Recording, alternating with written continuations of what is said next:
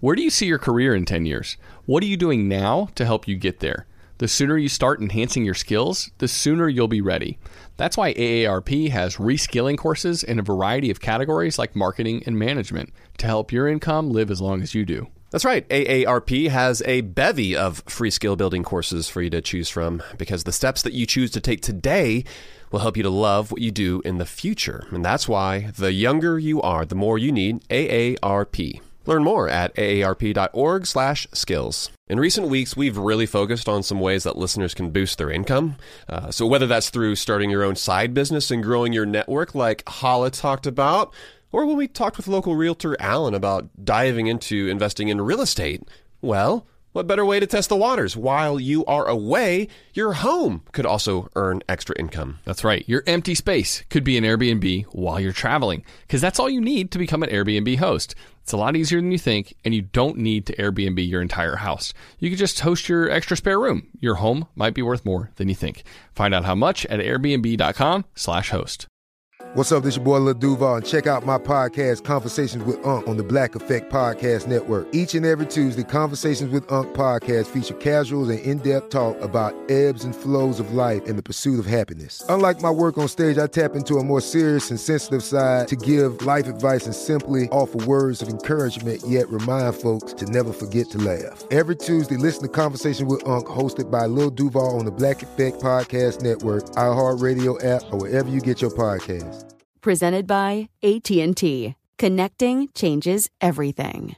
Upswell Marketing would like to remind you that when customers choose your small business, they're really choosing you. So focus on super serving your existing customers and let Upswell handle the pipeline generation of new leads and customers. Upswell specializes in developing customized direct response campaigns and is now offering a no-obligation free assessment of your current marketing strategies. Not to mention, new customers also receive 15% off their first order when they mention that they heard about Upswell on this podcast. For more information, visit upswellmarketing.com. That's upswellmarketing.com. Welcome to How to Money. I'm Joel. And I am Matt. And today we're talking the psychology of money with Morgan Housel.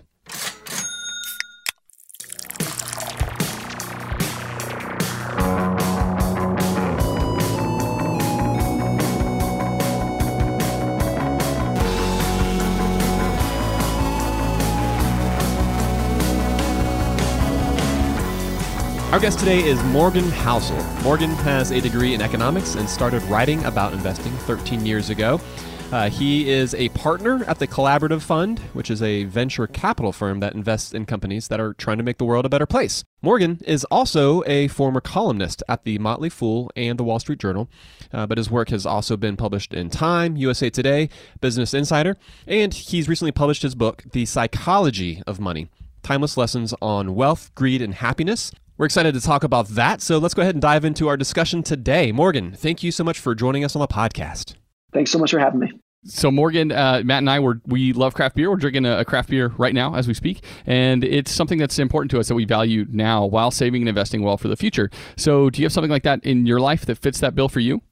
Look, there's no craft beer equivalent because craft beer is something that you would drink on a regular basis. But let me tell you about something that I did fairly recently that I would put into this bucket of a splurge that made me so happy.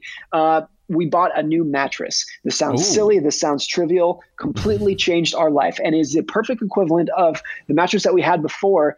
We had for over 10 years. And I thought, look, it's fine. It's fine. It's a perfectly fine mattress. There's nothing wrong with it. We sleep just fine. No issue until we have young kids. They wind up in our bed too often at night. So we said, we need to move from a queen to a king size bed. We're going to get a king size bed. Went out and got a nice king.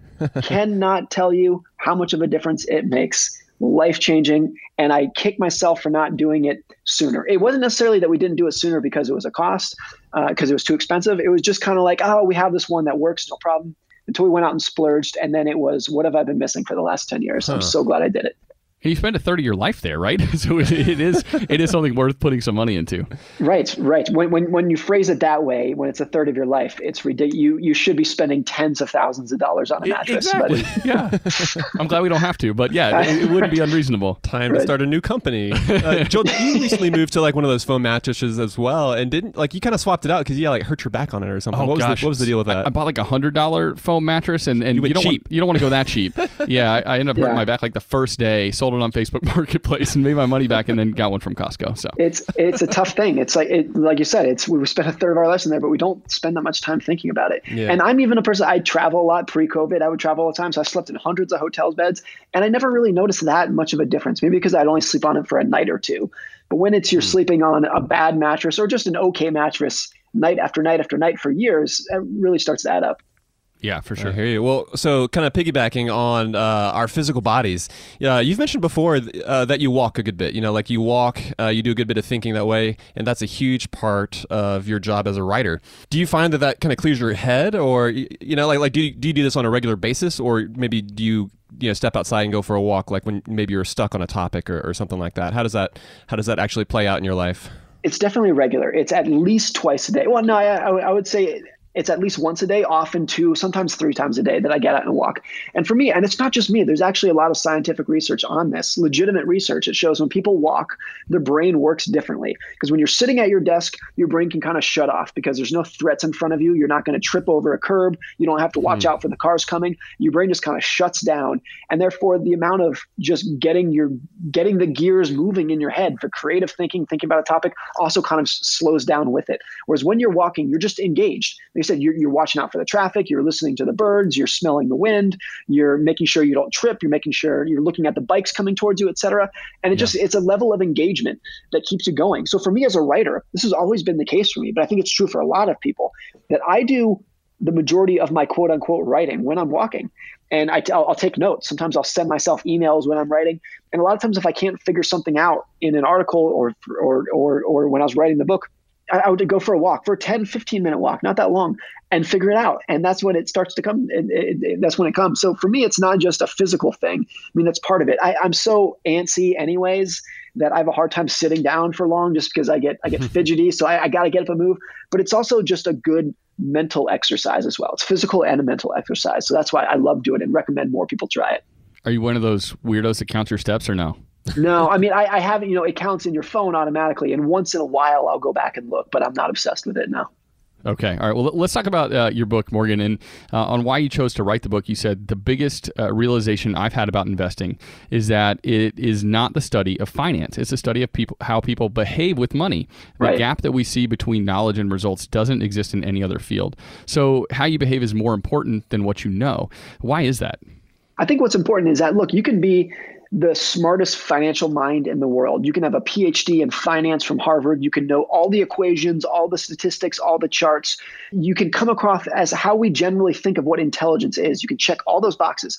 But if you do not have a good relationship with greed and fear, or you are not able to take a true long-term mindset, if you lose your cool when the world is falling apart, like in March of 2020 this year, when COVID really came into our minds, or in 2008 during the financial crisis, if you can't keep your cool during those periods, then none of the analytical intelligence that you had matters. So the behavioral part is important because it can neutralize all of the intelligence that you have that sits above it.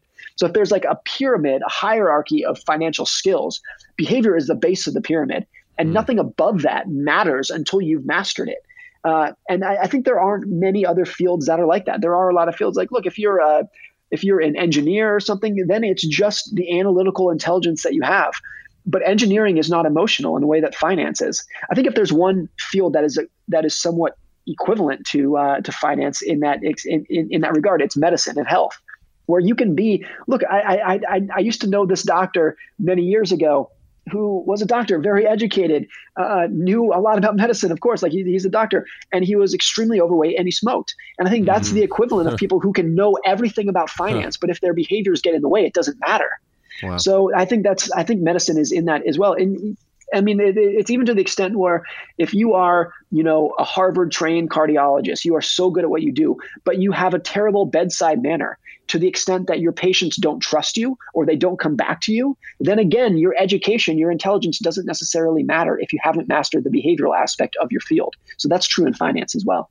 Yeah. So, I mean, in addition to that, like how do you feel that our own history, how does that come to bear on our behavior and how it is that we handle our money?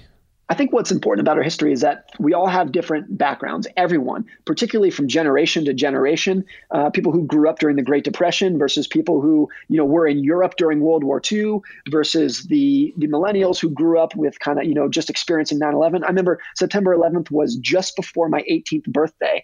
And in the United States, when you're a male, you turn 18, you are required to register for the draft. There's not actually a draft anymore, but they send you a postcard and you sign it and return it. And that was like a week after September 11th. And I remember that was such a holy crap moment for me. Anyways, so like the generational differences of where your life aligns with what the world is doing is really important. And it's different from generation to generation. It's different from country to country. And also just personality wise, my financial goals and what's important to me might be completely different than what's important to you and someone else. So even if you and I are just as informed as one another and are just as smart as one another, we might come to vastly different conclusions because we want something different out of life. What we want for our families and what our goals are different, which is just to say there's no one right answer for most financial topics.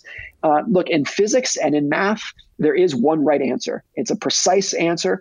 But in finance, I think, to make different comparisons to other fields, it might be something like dating or your spouse, where like, look, what some people want out of a spouse and what is appealing and attractive to them is completely different from other people. There's no one answer for this is what makes a good husband or a good wife. Of course, there are common denominators, but it's different for everyone.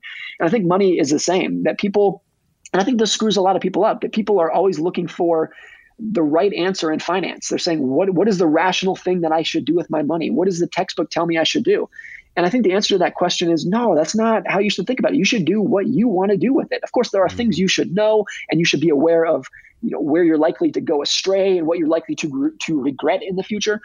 But everyone does a little bit things differently with their money. They spend their money differently, they save differently, they invest differently because they have different goals. Yeah, and our own history can have a major impact on how we view risk as well, right? And that's a topic that you cover a lot in the book. You discuss in chapter 2, you talk about Bill Gates and his best friend Kent and how their different outcomes are striking. So can you discuss the role of risk and luck in their lives, and then maybe how we view and handle our money?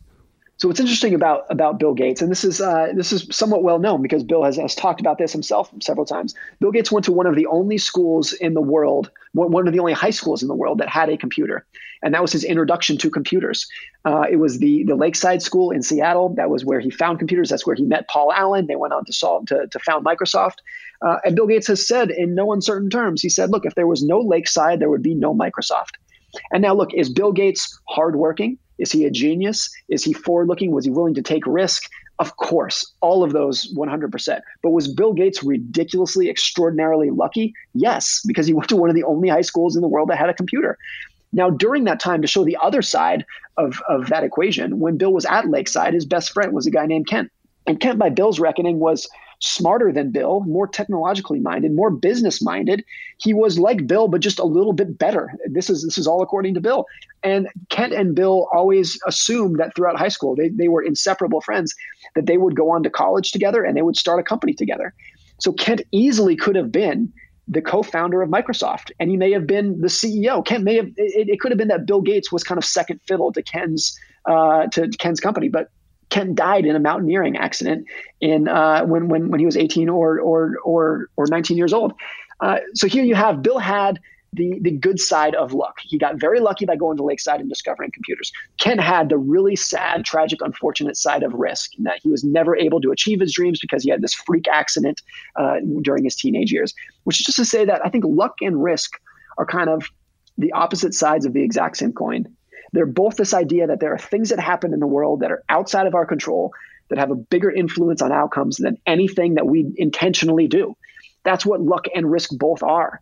And we think of them as completely different things, like luck and risk. We rarely mention those in the same sentence, but I think they're the exact same force, just in the opposite direction. And what's important about this is that as investors, for people dealing with their money, we are very keenly aware of risk. We talk about risk all the time. Risk is like the central topic in investing. And if you're a professional investor, sometimes they hire risk managers. And if you're a portfolio manager, you adjust your returns for risk-adjusted returns. But we never talk about luck in the same way. No investor reports luck-adjusted returns. No one is ever going to hire a luck manager. And a lot of that is because, look, if I claim that you were just lucky, I look like a jerk. If I were to say, hey, you're really successful, but you just got lucky, I look cynical, I look mean. So no one wants to do that. Few people want to do that. Or if I did something successful myself and I look in the mirror and say, well, I just got lucky. Well, that's hard for me to swallow as well. I don't want to accept that. So even though we know that luck is present in the world and it's a big impact in the world, has a huge impact on results, we tend to sweep it under the rug because it's not very comfortable to talk about, either for other people or ourselves. And so I think we just have to be a little bit more careful when we are finding role models in the world, particularly in finance, and saying, well, that person got a lot of success, so I should try to do what they did. And a lot of times that is a recipe for disappointment because you cannot replicate what someone else did if that person had any element of luck in their path to success. And the more successful someone is, the higher the chances that luck played a significant role in their outcome. And again, I have to reiterate, it's not to say that people who are successful are not hardworking or are not, didn't make a right decision, didn't take a risk.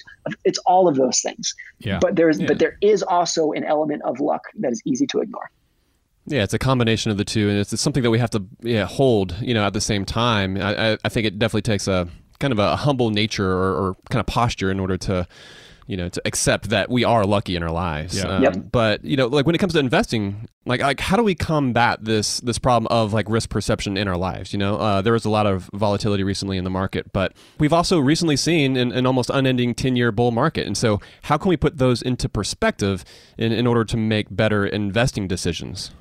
One of the things that I think is really important when we're thinking about risk in the economy and for the stock market is rather than having a forecast of what you think it's going to happen, is going to think this happened next. It's much better to just have expectations of what might happen next. Those might seem like similar things, but let me explain the difference.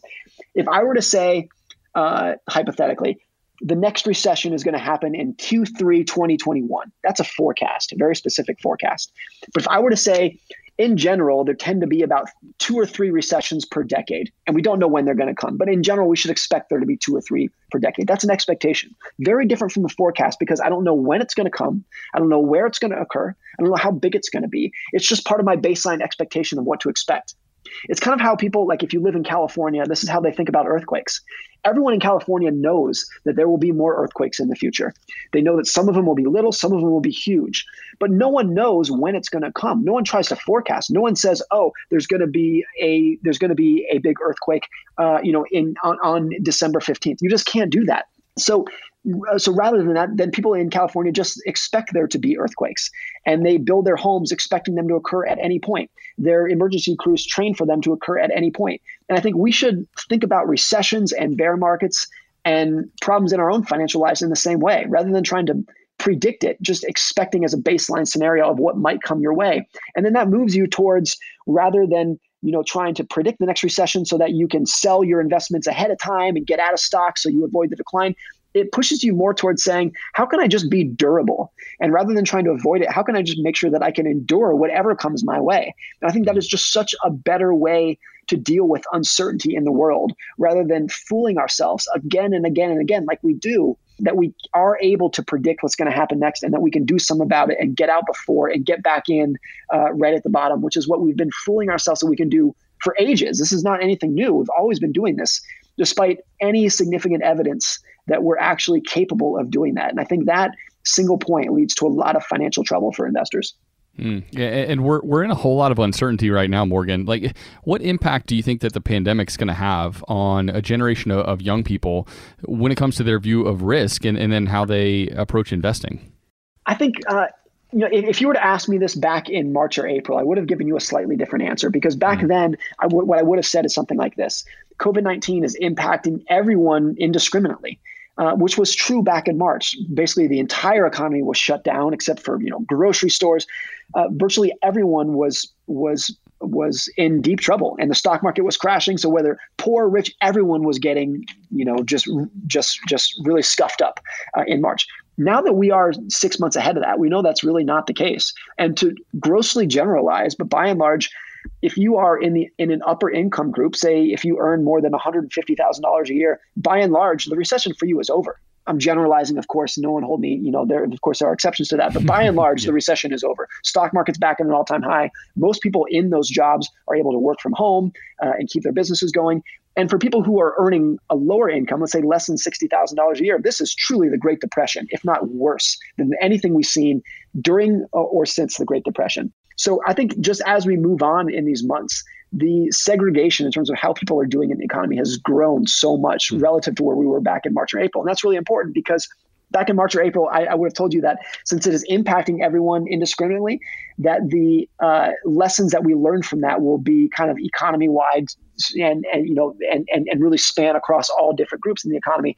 Whereas now I think we're going to be left with two separate, distinct groups coming out of COVID, whenever this ends, however you want to define that. One that is emotionally scarred for life and financially scarred for life.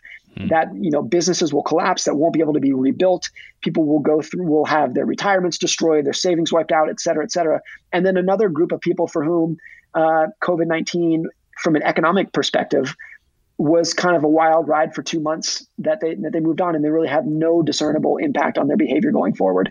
If there is any kind of society-wide change that I think might come out of this, is I think there will probably be a higher demand for social safety net than there was before. And that'll be like a bipartisan, not in any sort of political way. But I mean, we saw this with the CARES Act back in March, the big stimulus package that passed the Senate 96-0. I mean, you could hold a vote in the Senate that says, does 2 + 2 = 4? And there's going to be at least 10 detractors from that. The fact that it was that everyone voted for it, just kind of shows that there is huge demand when things are breaking and things are hitting the fan. Then having the federal government step in to backstop the system is a very bipartisan thing to do. And so things like enhanced unemployment benefits that are now expired, I have a feeling those will come back and will probably be some sort of permanent thing. Not $600 a week, but I think there's going to be greater demand once people realize that the federal government is capable of really backstopping a lot of the pain of recessions. Then anything less than that just seems cruel going forward. So once we kind of experiment with that once, it's very hard to take that back. And I have a feeling that will become sort of a permanent thing that we have. That's great. We appreciate your thoughts there, Morgan. We're going to take a quick break, and after that, we're going to continue to talk about the psychology of money with you, and we'll get to that right after this.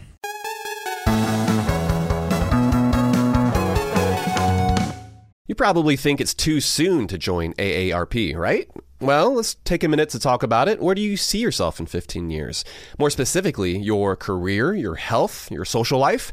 What are you doing now to help you to get there? Well, there are tons of ways for you to start preparing today for your future with AARP. What about that dream job you've dreamt about? Sign up for AARP reskilling courses to help make it a reality. How about that active lifestyle you've only spoken about from the couch? AARP has health tips and wellness tools to keep you moving for years to come. But none of these experiences are without making friends along the way. Connect with your community through AARP volunteer events. So it's safe to say it's never too soon to join AARP. They're here to help your money, your health, and happiness live as long as you do. That's why the younger you are, the more you need AARP. Learn more at aarp.org/wisefriend. I'm guessing that a lot of listeners are starting to solidify their summer travel plans. We always like to get the families together, Matt, for a week at the beach every single summer. We've already got that trip to St. Simon's on the calendar. Pumped for that. But sometimes those vacations get expensive. So what better way to offset some of those costs than to have your home earning some money while you're away? That's right. Why let it sit empty when it could be earning extra income? It's the financially smart thing to do. So think it through. Maybe you've got some extra space in your home, or maybe you have an entire house to host. Or maybe you're just going on vacation and your home is sitting empty. In every case, you can Airbnb it. You already have the space, so it won't be a huge adjustment. I mean, the way I see it, if you're not using your space, you have two options. You can let it just sit there empty, or you do some optimizing and make some money off it. Really, if you think about it, you already have an Airbnb. You just need to start using it. Your home might be worth more than you think. Find out how much at airbnb.com/host. Let's say you've been listening to the podcast and now you're finally ready to start implementing some of the financial morsels that we're dishing up. Maybe you are trying to save up some more money for a down payment on a house, or maybe there's a big vacation that you have been dying to take. Well, the money app Monarch. They make it so easy to help you to reach your financial goals. That's why the Wall Street Journal, they named it the best app for growing your savings. Monarch is the top-rated all-in-one personal finance app. It gives you a comprehensive view of all your accounts, investments, transactions, and more. Create custom budgets, track progress toward financial goals, collaborate with your partner even. And now get an extended 30-day free trial when you go to monarchmoney.com/howtomoney. And you won't get spammed either. Monarch features ad-free privacy you can trust. They will never sell your data to third parties or show you ads. That's right, man. And after trying out Monarch for myself, I understand why it's the top-rated personal finance app. It just makes sense. It works. And right now, listeners of this show will get an extended 30-day free trial when you go to monarchmoney.com/howtomoney. That's monarchmoney.com/howtomoney for your extended 30-day free trial. Go to monarchmoney.com/howtomoney for an extended 30-day free trial. Spring cleaning is kind of an annual rite of passage. We've all got to do it, minimize the junk that we have in our house. Emily and I, we just cleaned our closets out. It took hours, but it was so worth it. Now we've only got stuff in there that we love, and it's easier to find everything too. And so, while cleaning your closets is helpful, well, there's something else you can do for your family this spring. Shopping for life insurance with Policy Genius, for example, is a really important part of your financial planning for the year. That's right. Yeah, and here is the thing that's important to remember, because you might be thinking you don't need to check out Policy Genius because you've got a policy through work. But even if you have a life insurance policy through your job, it may not offer you enough protection for your family's needs, and it may not follow you if you leave your job. With Policy Genius, you can find life insurance policies that start at just $292 per year for $1 million of coverage. Some options offer same-day approval and avoid unnecessary medical exams.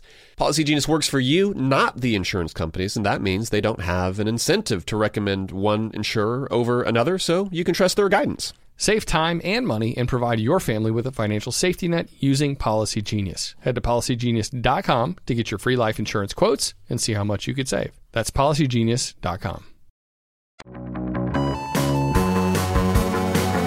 All right, we're back from the break. We're talking with Morgan Housel. We're talking about the psychology of money. And Morgan, you write in your book, you say that it's impossible not to be emotional about our money. We've covered some of that already.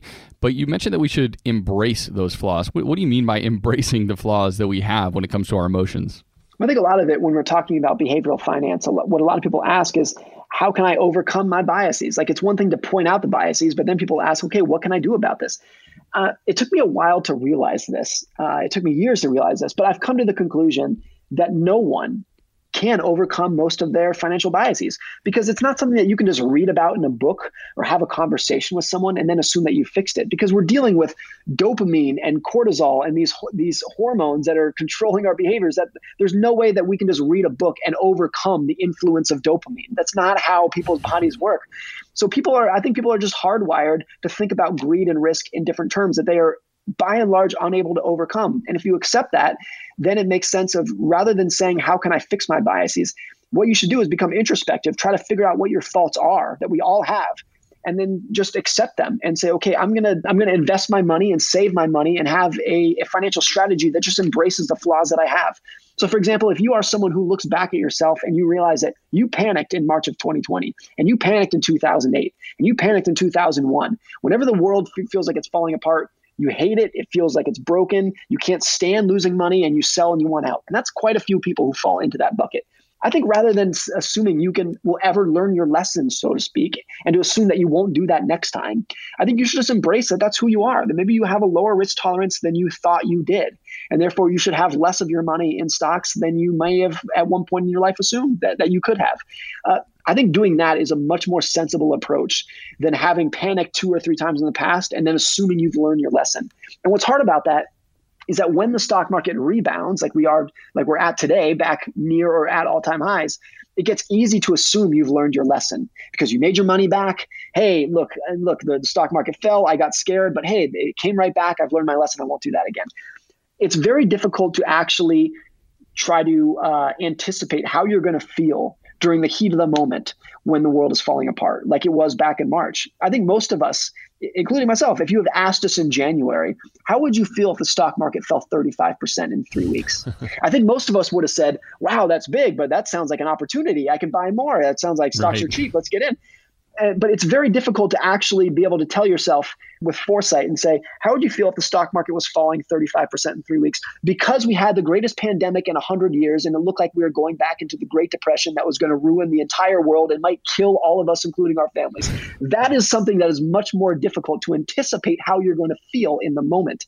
And that is why people are just generally bad at anticipating what they're going to do during risky moments. And then so rather than trying to look forward and assess how you might feel, we should just look back and say, what did I do in the past? Because that's the best guide of what I am likely to do in the future.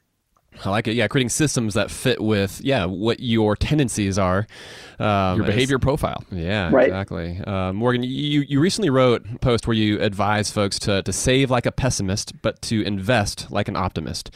You're saying a lot with that simple phrase, but what is it that you actually mean by that?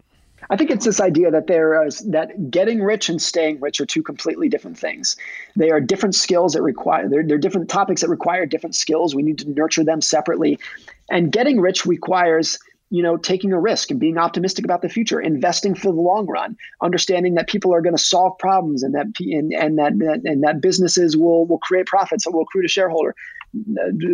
shareholders. It's this long-term optimism.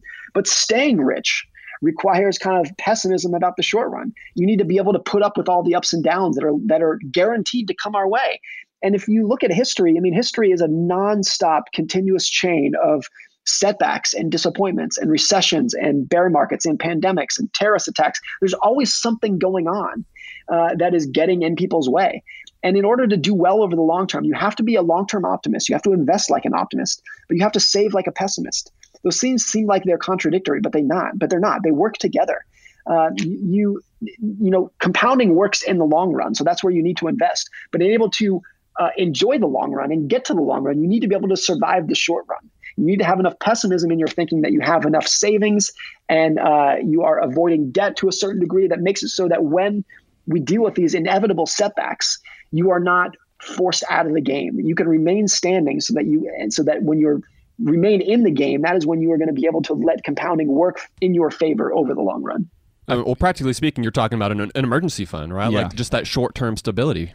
It's that. I think it's a combination of having a good emergency fund, which I think, by the way, most people tend to underestimate how much they're going to need. For years, financial advisors would say 3 to 6 months. That's what you need. And then something like COVID happens, and how many people have been out of work now for 6 months and have no prospect of going back to work for many more months until there's a vaccine? It was the same thing in 2008, where financial advisors say 3-month emergency fund, but the average duration of unemployment was like 16 months at the period.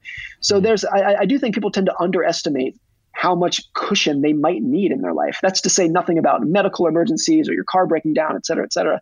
I think there's also just some level of mindset in there where, here's how I'd phrase it. I think the most important financial skill for investors is understanding the long history of volatility and realizing that over the last 100 years in the United States, the stock market has done extremely well. But during that period, the stock market has declined on average 10%, on average once per year. It's declined 20% or more on average every 2 to 3 years. It's declined 30% or more on average at least once per decade. And that's during a period where it did very well.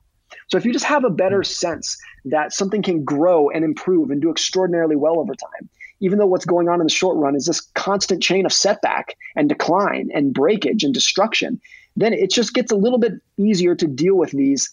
And when they come, it's not that it's fun. It's not that you enjoy watching the setbacks, but it becomes a little bit more palatable. And rather than saying this feels wrong, something feels broken, you say, look, this isn't fun, but this is what I expect. I know this is what the market tends to do over time. And this is the cost of admissions that you need to pay in order to achieve the long-term returns. That's the cost of returns in investing, is putting up with uncertainty and volatility and having enough patience to let it work itself out over time. It's all part of the process. And Morgan, when we're talking about a behavioral approach, part of that behavioral approach is the concept of having enough. You wrote about that in chapter 3 of your book, and how it's important to avoid some of the mistakes that we can easily fall into if we have a good concept of what it means to have enough. Near the end of the book, you talk about how you and your wife lived similarly to how you lived right out of college because you were able to stop the goalposts from moving, the goals that you had in your lives. And that seems like it's the hardest part of money for most people. That goalposts keep shifting as we continue to grow and age. So how do you think we can become better at that as we grow up and get older? It's the hardest, but I think most important financial skill is getting the goalposts to stop moving. Because if you don't, if your expectations rise in lockstep with your income or your wealth, you're on a treadmill for your entire life, of course. And you're always going to think, if I only have X dollars more, then I will have enough. And you're always going to move the goalposts. It's never going to end. So I think, look, we talk a lot about how to earn more money and how to do better at investing, and that's obviously a very important topic. But we also have to talk about how do we manage our expectations, because if we don't do that, then we should not be surprised when, even if we are lucky enough to have a growing income and rising wealth, we still don't necessarily feel any better off for it.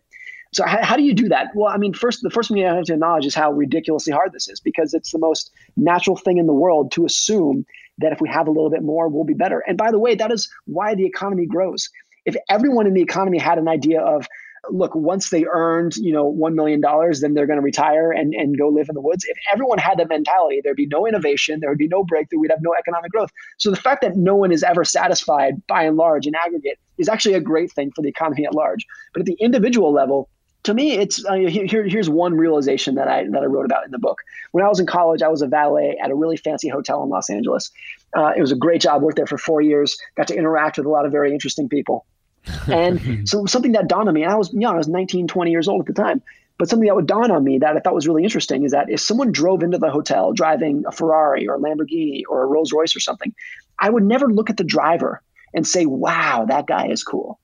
What I would say instead to myself is, if I were in the driver's seat, people would think I'm cool. And it was this irony that I had of, like, I don't care about the driver. I just want to picture myself as a driver and then assume that people will care about me.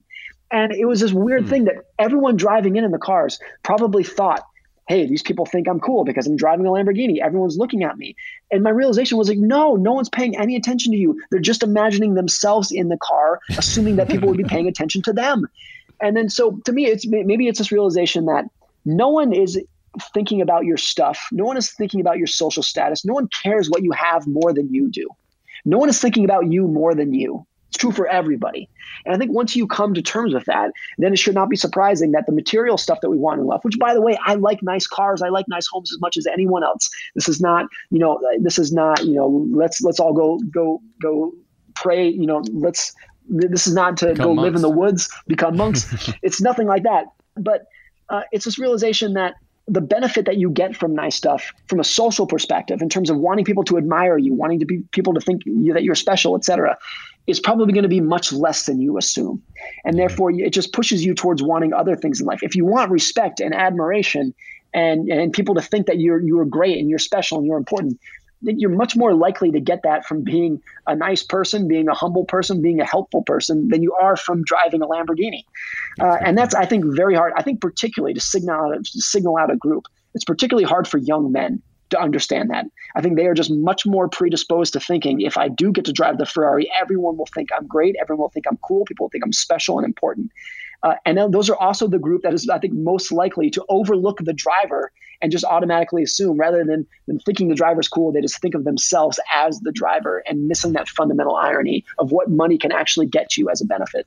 These social pressures, like, essentially they're the problem, right? That can apply to investing as well. Like, on the note of, like, social comparison and looking to what others are doing, like, how could that approach negatively impact our ability to invest well? In your book, you talk about identifying what game it is that we're playing. Why is that so important? I think it's important because there's this thing that's easy to overlook because it's not very intuitive, which is this. There's only one stock market. And there's only, one Apple stock that I can buy, you can buy, hedge fund managers can buy, but we're all playing a very different game.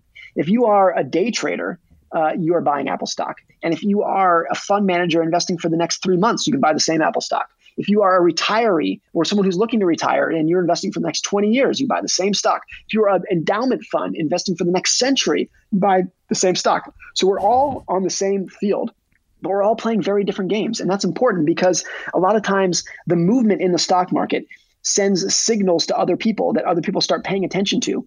But if the signals are coming from people who are playing a different game, you got to make sure that you are not being influenced those signals. Let me give you one example from this. If you go back to the 1990s, when tech stocks were going berserk every day, they were going up and up and up, 5-10% per day. A lot of that movement was just caused by day traders who were capturing short-term momentum. It made a lot of sense for them to be buying Cisco and Yahoo stock in 1999. It made sense for them because they were day traders. It didn't matter that the stocks were overvalued in the long run, that they were trading at high price to earnings multiples. None of that matters. They were just trading for that day. They were trying to squeeze out a little bit of money between now and lunchtime. The problem with that is that that activity pushed up the price of those stocks, and it caught the attention of long-term investors.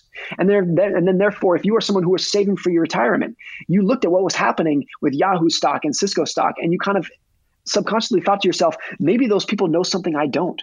Hey, those stocks are doing well. Maybe those are the companies of the future. Maybe I should invest my retirement money in those stocks. You took your cues from day traders. And that is really where the damage of bubbles came from. Because the day traders, look, they were gone. They were out as soon as a bubble started to crack. They sold everything. They were gone. The people who were left holding the bag were the long-term investors who took their cues from those day traders. So that's just why it's so important to understand what game you're playing and not take your cues from other people. This is especially true in financial media, where, if you turn on CNBC or any other financial program, you will hear people say something along the lines of, you should sell Netflix. It's not a good time to own Netflix stock.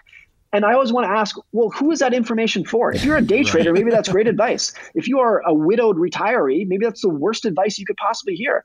So it's always presented as if there's only one game to play, as if the stock market were a single unified game. We all have these different goals, different expectations, different time horizons that make it so that we're all playing completely different games than one another.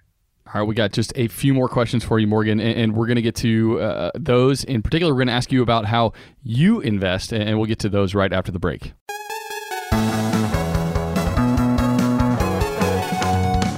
You probably think it's too soon to join AARP, right? Well, let's take a minute to talk about it. Where do you see yourself in 15 years? More specifically, your career, your health, your social life. What are you doing now to help you to get there? Well, there are tons of ways for you to start preparing today for your future with AARP. What about that dream job you've dreamt about? Sign up for AARP reskilling courses to help make it a reality. How about that active lifestyle you've only spoken about from the couch? AARP has health tips and wellness tools to keep you moving for years to come. But none of these experiences are without making friends along the way. Connect with your community through AARP volunteer events. So it's safe to say it's never too soon to join AARP. They're here to help your money, your health, and happiness live as long as you do. That's why the younger you are, the more you need AARP. Learn more at aarp.org/wisefriend. I'm guessing that a lot of listeners are starting to solidify their summer travel plans. We always like to get the families together, Matt, for a week at the beach every single summer. We've already got that trip to St. Simon's on the calendar. Pumped for that. But sometimes those vacations get expensive. So what better way to offset some of those costs than to have your home earning some money while you're away? That's right. Why let it sit empty when it could be earning extra income? It's the financially smart thing to do. So think it through. Maybe you've got some extra space in your home, or maybe you have an entire house to host. Or maybe you're just going on vacation and your home is sitting empty. In every case, you can Airbnb it. You already have the space, so it won't be a huge adjustment. I mean, the way I see it, if you're not using your space, you have two options. You can let it just sit there empty, or you do some optimizing and make some money off it. Really, if you think about it, you already have an Airbnb. You just need to start using it. Your home might be worth more than you think. Find out how much at airbnb.com/host. Let's say you've been listening to the podcast and now you're finally ready to start implementing some of the financial morsels that we're dishing up. Maybe you are trying to save up some more money for a down payment on a house, or maybe there's a big vacation that you have been dying to take. Well, the money app Monarch. They make it so easy to help you to reach your financial goals. That's why the Wall Street Journal, they named it the best app for growing your savings. Monarch is the top-rated all-in-one personal finance app. It gives you a comprehensive view of all your accounts, investments, transactions, and more. Create custom budgets, track progress toward financial goals, collaborate with your partner even. And now get an extended 30-day free trial when you go to monarchmoney.com/howtomoney. And you won't get spammed either. Monarch features ad-free privacy you can trust. They will never sell your data to third parties or show you ads. That's right, man. And after trying out Monarch for myself, I understand why it's the top-rated personal finance app. It just makes sense. It works. And right now, listeners of this show will get an extended 30-day free trial when you go to monarchmoney.com/howtomoney. That's monarchmoney.com/howtomoney for your extended 30-day free trial. Go to monarchmoney.com/howtomoney for an extended 30-day free trial.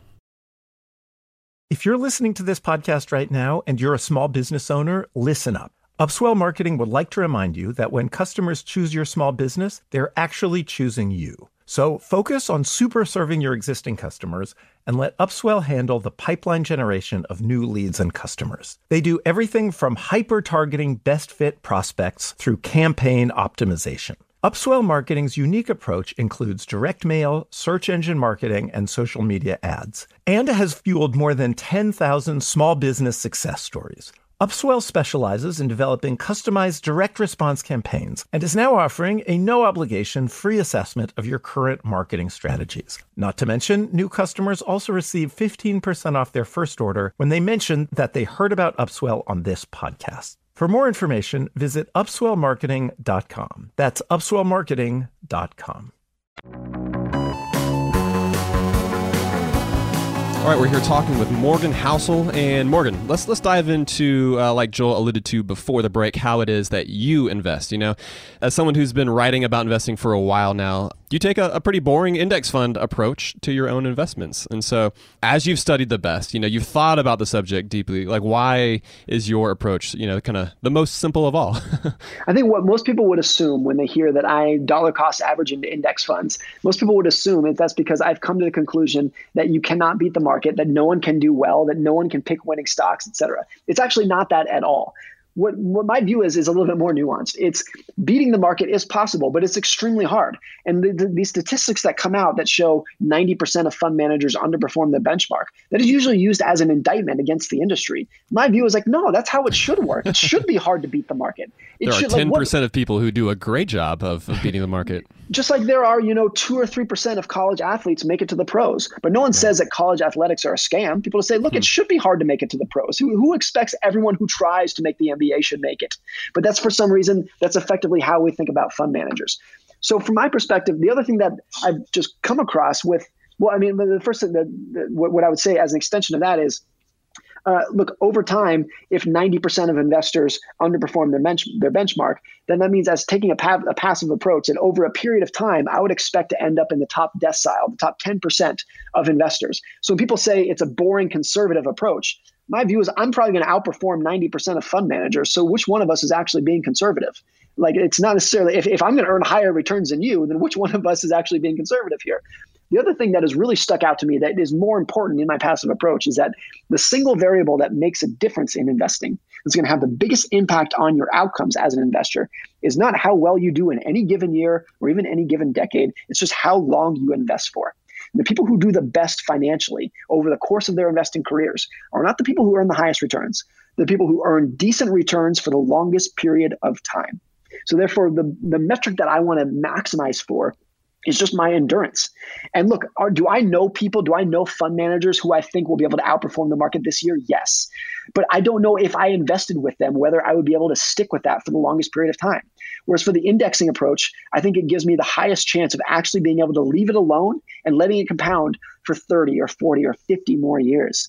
That's what I want to do. So it's not that I don't believe people can beat the market. It's that I want to have the approach that gives me the highest odds of sticking with it for the longest period of time. And to me, that's just the investment strategy that has the fewest knobs to fiddle with, the fewest levers to pull. And for me, that is the most passive approach that I can take. So I can spend all of my thought, all of my bandwidth focusing on endurance and longevity rather than what is the economy going to do this year or this month.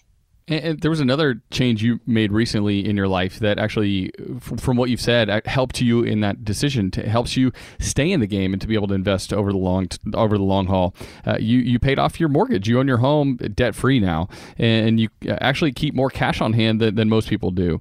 A lot of traditional money people would say, "No, man, you should keep that mortgage. It's at a low interest rate, right, and invest more of your money." So why'd you take that safer approach? I mean, there's two reasons we did that. One is because, look, I have no aspiration to be the greatest investor in the world. What I want to do is use money to make myself and my family a little bit happier, a little bit safer, a little bit more well off. So even if we should have used that cash to invest in the stock market versus paying off our mortgage, by paying off our mortgage, it gave us such a sense of security and safety. And this is our house. No one can take this from me. This is our house. We own it. It doesn't matter if the world falls apart. We can withstand a Category 5 financial storm, and no one's taking this house from us. This is ours. Which that to me, that gave my wife and I, particularly since we have young kids, that just gave us a sense of like high five. This is one of the best things that even if this is the worst financial decision we've made, I think it's the best money decision that we've ever made. The other thing, if there is a more technical reason for it, is because back to longevity and being able to stay in the game for the longest period of time, you're only going to do that if you become unbreakable financially in the short run.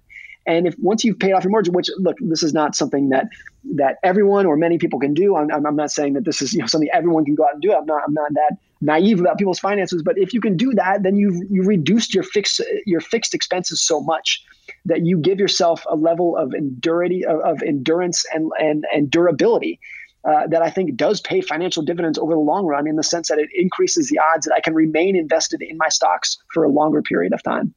And Morgan, as you discussed in the book, retirement, like that's an incredibly new concept. And so until recent decades, the concept of saving up to quit work, like that was mostly foreign. How do you feel about the way people talk about retirement these days? Do you feel it puts a lot of pressure on folks, or like is it even maybe the right goal for individuals to have? I think it's definitely I think what the right goal is independence, rather than using the term retirement, which implies you're going to quit your job and do nothing else. It's just independence. So there's the FIRE movement, which I think is interesting. I'm not necessarily part of that myself, because rather than retiring and leaving work, it's just more about the independence level of it.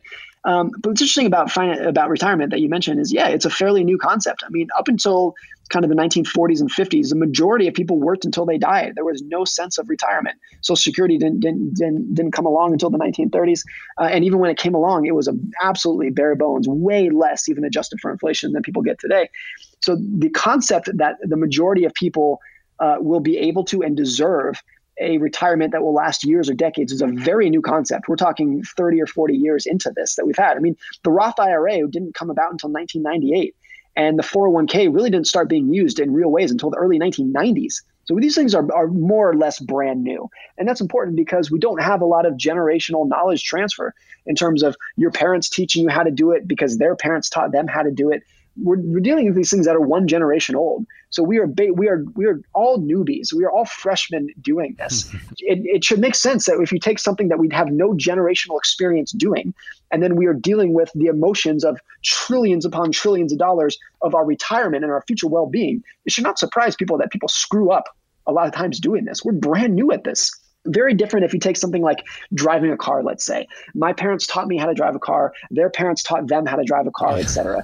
Whereas right now, we're just coming into this. I think this also affects something like saving for college, where if you go back 40 years ago, fewer people wanted to go to college, or the expectation that you would go to college was just much lower than it is today. And colleges adjusted for inflation were much cheaper. So the idea of saving a significant amount of money for your kids to go to college was just not really part of the social conversation.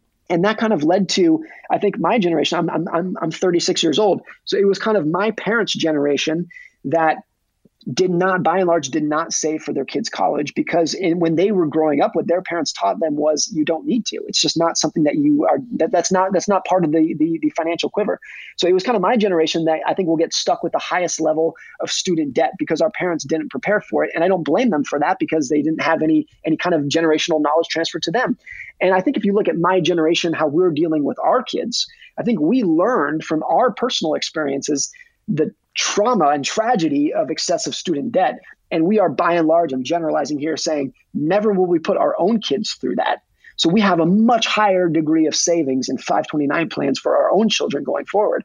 So that too, it's just like a generational difference, that it's not that one generation screwed up or wasn't smart enough to do it. It's just what we've experienced in our own lives that gives us this roadmap of what we are expected to do with our money. Plus, by the way, I think part of the reason our parents didn't save as much for college is because the price wasn't nearly as extreme. That's right. 30 years ago, right? And now, particularly at state universities, most state colleges, if you go back to the 70s and 80s, were free. They were tuition free. You could go to them. That was a big shift that took place, to say nothing of private universities, that we kind of have a growing expectation that, if you get into Pepperdine, you should go to Pepperdine, whether you can afford it or not.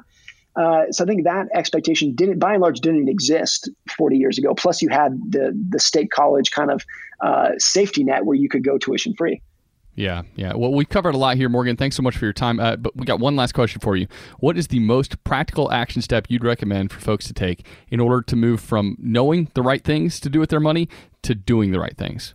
You got to know yourself. Just be more introspective about about who you are. And rather than reading a financial book, even though I just wrote one, so I'm speaking against myself here, rather than reading a finance book to try to figure out what you should do with your money, you should become more introspective about yourself, your own goals, your family's goals, and realizing that personal finance is way more personal than it is finance. Well, Morgan, this has been a fantastic conversation. We really appreciate your time. And where can folks find out more about you and your book?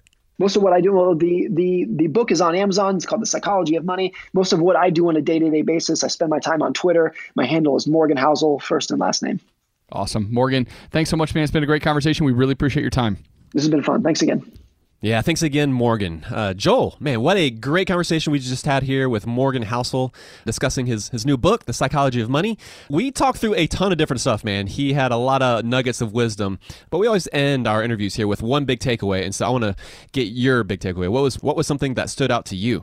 Yeah, that's a tough one because this interview was packed with a bunch of stuff, just like the book is, honestly. Yeah. It's a heavy hitter with just so much good information, so many good stories.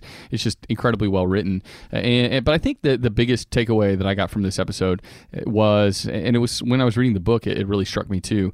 Don't try to overcome your flaws. Know them and embrace them. The emotional aspects of our personalities. Yeah, and I think that's something that, we want to change, we want to do better, and there's nothing wrong with that. But there's something really powerful about knowing ourselves deeply, realizing that those flaws exist, and knowing that we can't necessarily change them completely, and so we adjust accordingly.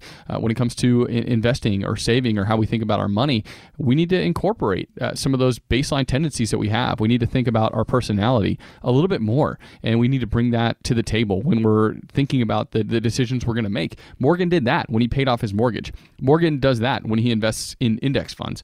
So much of personal finance is personal, and a lot of it does come down to you and how you interact with the world around you and with your money in particular. Yeah, I mean, that's why we enjoy talking about money so much, because it's so nuanced depending on who it is you're talking about, and as we're kind of covering each topic. I love the example he gave too. Like, essentially he was talking about, like, if you panicked back in the spring when the market, completely nosedived, that you probably need to be in something that's a little more conservative, right? But in my mind, I was thinking about how my tendencies are kind of the opposite, and I realized that essentially the system I've set up gives myself some flexibility, because I know that, like, my tendency is that when I see an opportunity, when I see something on sale, I'm going to pounce. That happened back in the spring. I've kind of laid out at one point, like, my complex system of, if the market is more than 10% down, this is how much I can kind of put towards it. It can free you up to make some purchases and make some movements while sticking to a system that you've essentially predetermined. It's when you let your emotions get the best of you and you start making unwise decisions in the moment that can really bite you in the butt. Well, you've also been conservative in other areas of your financial life that allow you to be more aggressive there. And again, sure. That save like a pessimist and invest like an optimist, that's like the best line. So good. It makes so much sense to me. I love it. Yeah. So my big takeaway too also had to do with investing. And he said a line, and he said that volatility is the cost of admission to investing in the stock market. And that's a perfect summary of the market in the short term, right? If you are going to invest for the long term, if you have a more optimistic view of the market, which we do, we see the economy and progress, we see all these things happening and moving forward. But what that means is, in the short term, there's going to be volatility, and you have to be okay with that. That's the price you pay in order to invest. That's so important to keep in mind when you do see big fluctuations in the market, that they're not something necessarily to respond to react negatively to, and instead just to kind of weather that storm. Yeah, it's not broken. He said it's part of understanding the long history of volatility. Exactly. That's the way the system works, and it's part of wealth building. That volatility is essentially built in, and you're going to experience it from time to time, and that's part of behavior again. You have to know that that's going to happen and know how you react to that so that you can invest accordingly. And I think that's why index funds can be so helpful for us, because it's one less decision we actually have to make. And I know for me, I'm not really great when I have a lot of decisions, so that takes care of one for me right there. All right, Matt, let's get back to the beer that we had on the show today. Today we drank a beer called Polygamy Porter by Wasatch Brewery. This is a beer, of course, out of Utah. Our friend Sam, who works for the brewery, sent this one our way.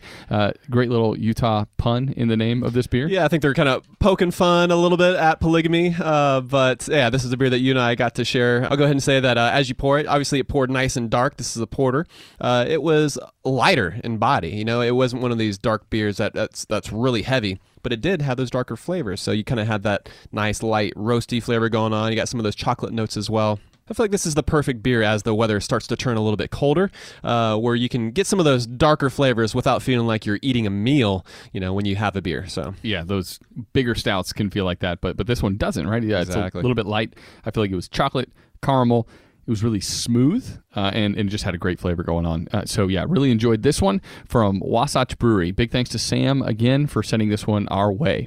All right, Matt, that's going to do it for this episode. For people who want show notes, including a link to Morgan's book, that'll be up on our website at howtomoney.com. And if you have a friend or you know somebody who might benefit from hearing an episode like this, talking about the psychology of money, we would be incredibly thankful if you forwarded this episode along to them. Reviews always help, but you know what? Word of mouth is also a really good thing. So thanks in advance for that. Joel, that's going to be it for this episode, buddy. Until next time, best friends out. Best friends out.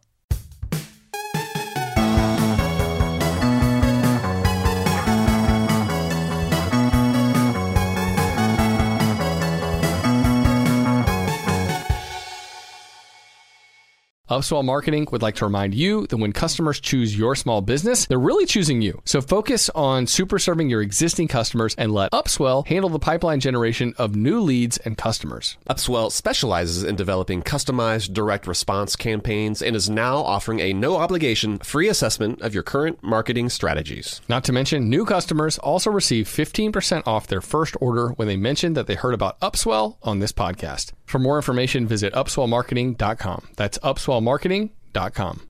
Whether you're a savvy spender maximizing your savings with cashback rewards, a thrifty rate watcher seeking the lowest interest, or a travel enthusiast looking for extraordinary perks, Kemba Financial Credit Union has a visa to complement your lifestyle and unique needs. Apply today at Kemba.org to unlock a limited time 2% cash back on purchases and pay 0% interest on balance transfers for an entire year with a new visa from Kemba. You deserve a card that works for you. Restrictions apply. Offer ends June 30th, 2024. I'm Katya Adler, host of The Global Story. Over the last 25 years, I've covered conflicts in the Middle East, political and economic crises in Europe, drug cartels in Mexico. Now I'm covering the stories behind the news all over the world in conversation with those who break it. Join me Monday to Friday to find out what's happening, why, and what it all means. Follow The Global Story from the BBC wherever you listen to podcasts. Xumo Play is your destination for endless entertainment. With a diverse lineup of 350-plus live channels, movies, and full TV series, you'll easily find something to watch right away. And the best part? It's all free. Love music? Get lost in the 90s with iHeart 90s. Dance away with hip-hop beats and more on the iHeartRadio music channels. No logins, no signups, no accounts, no hassle. So what are you waiting for? Start streaming at play.xumo.com or download from the app and Google Play stores today. All you can stream with Xumo Play.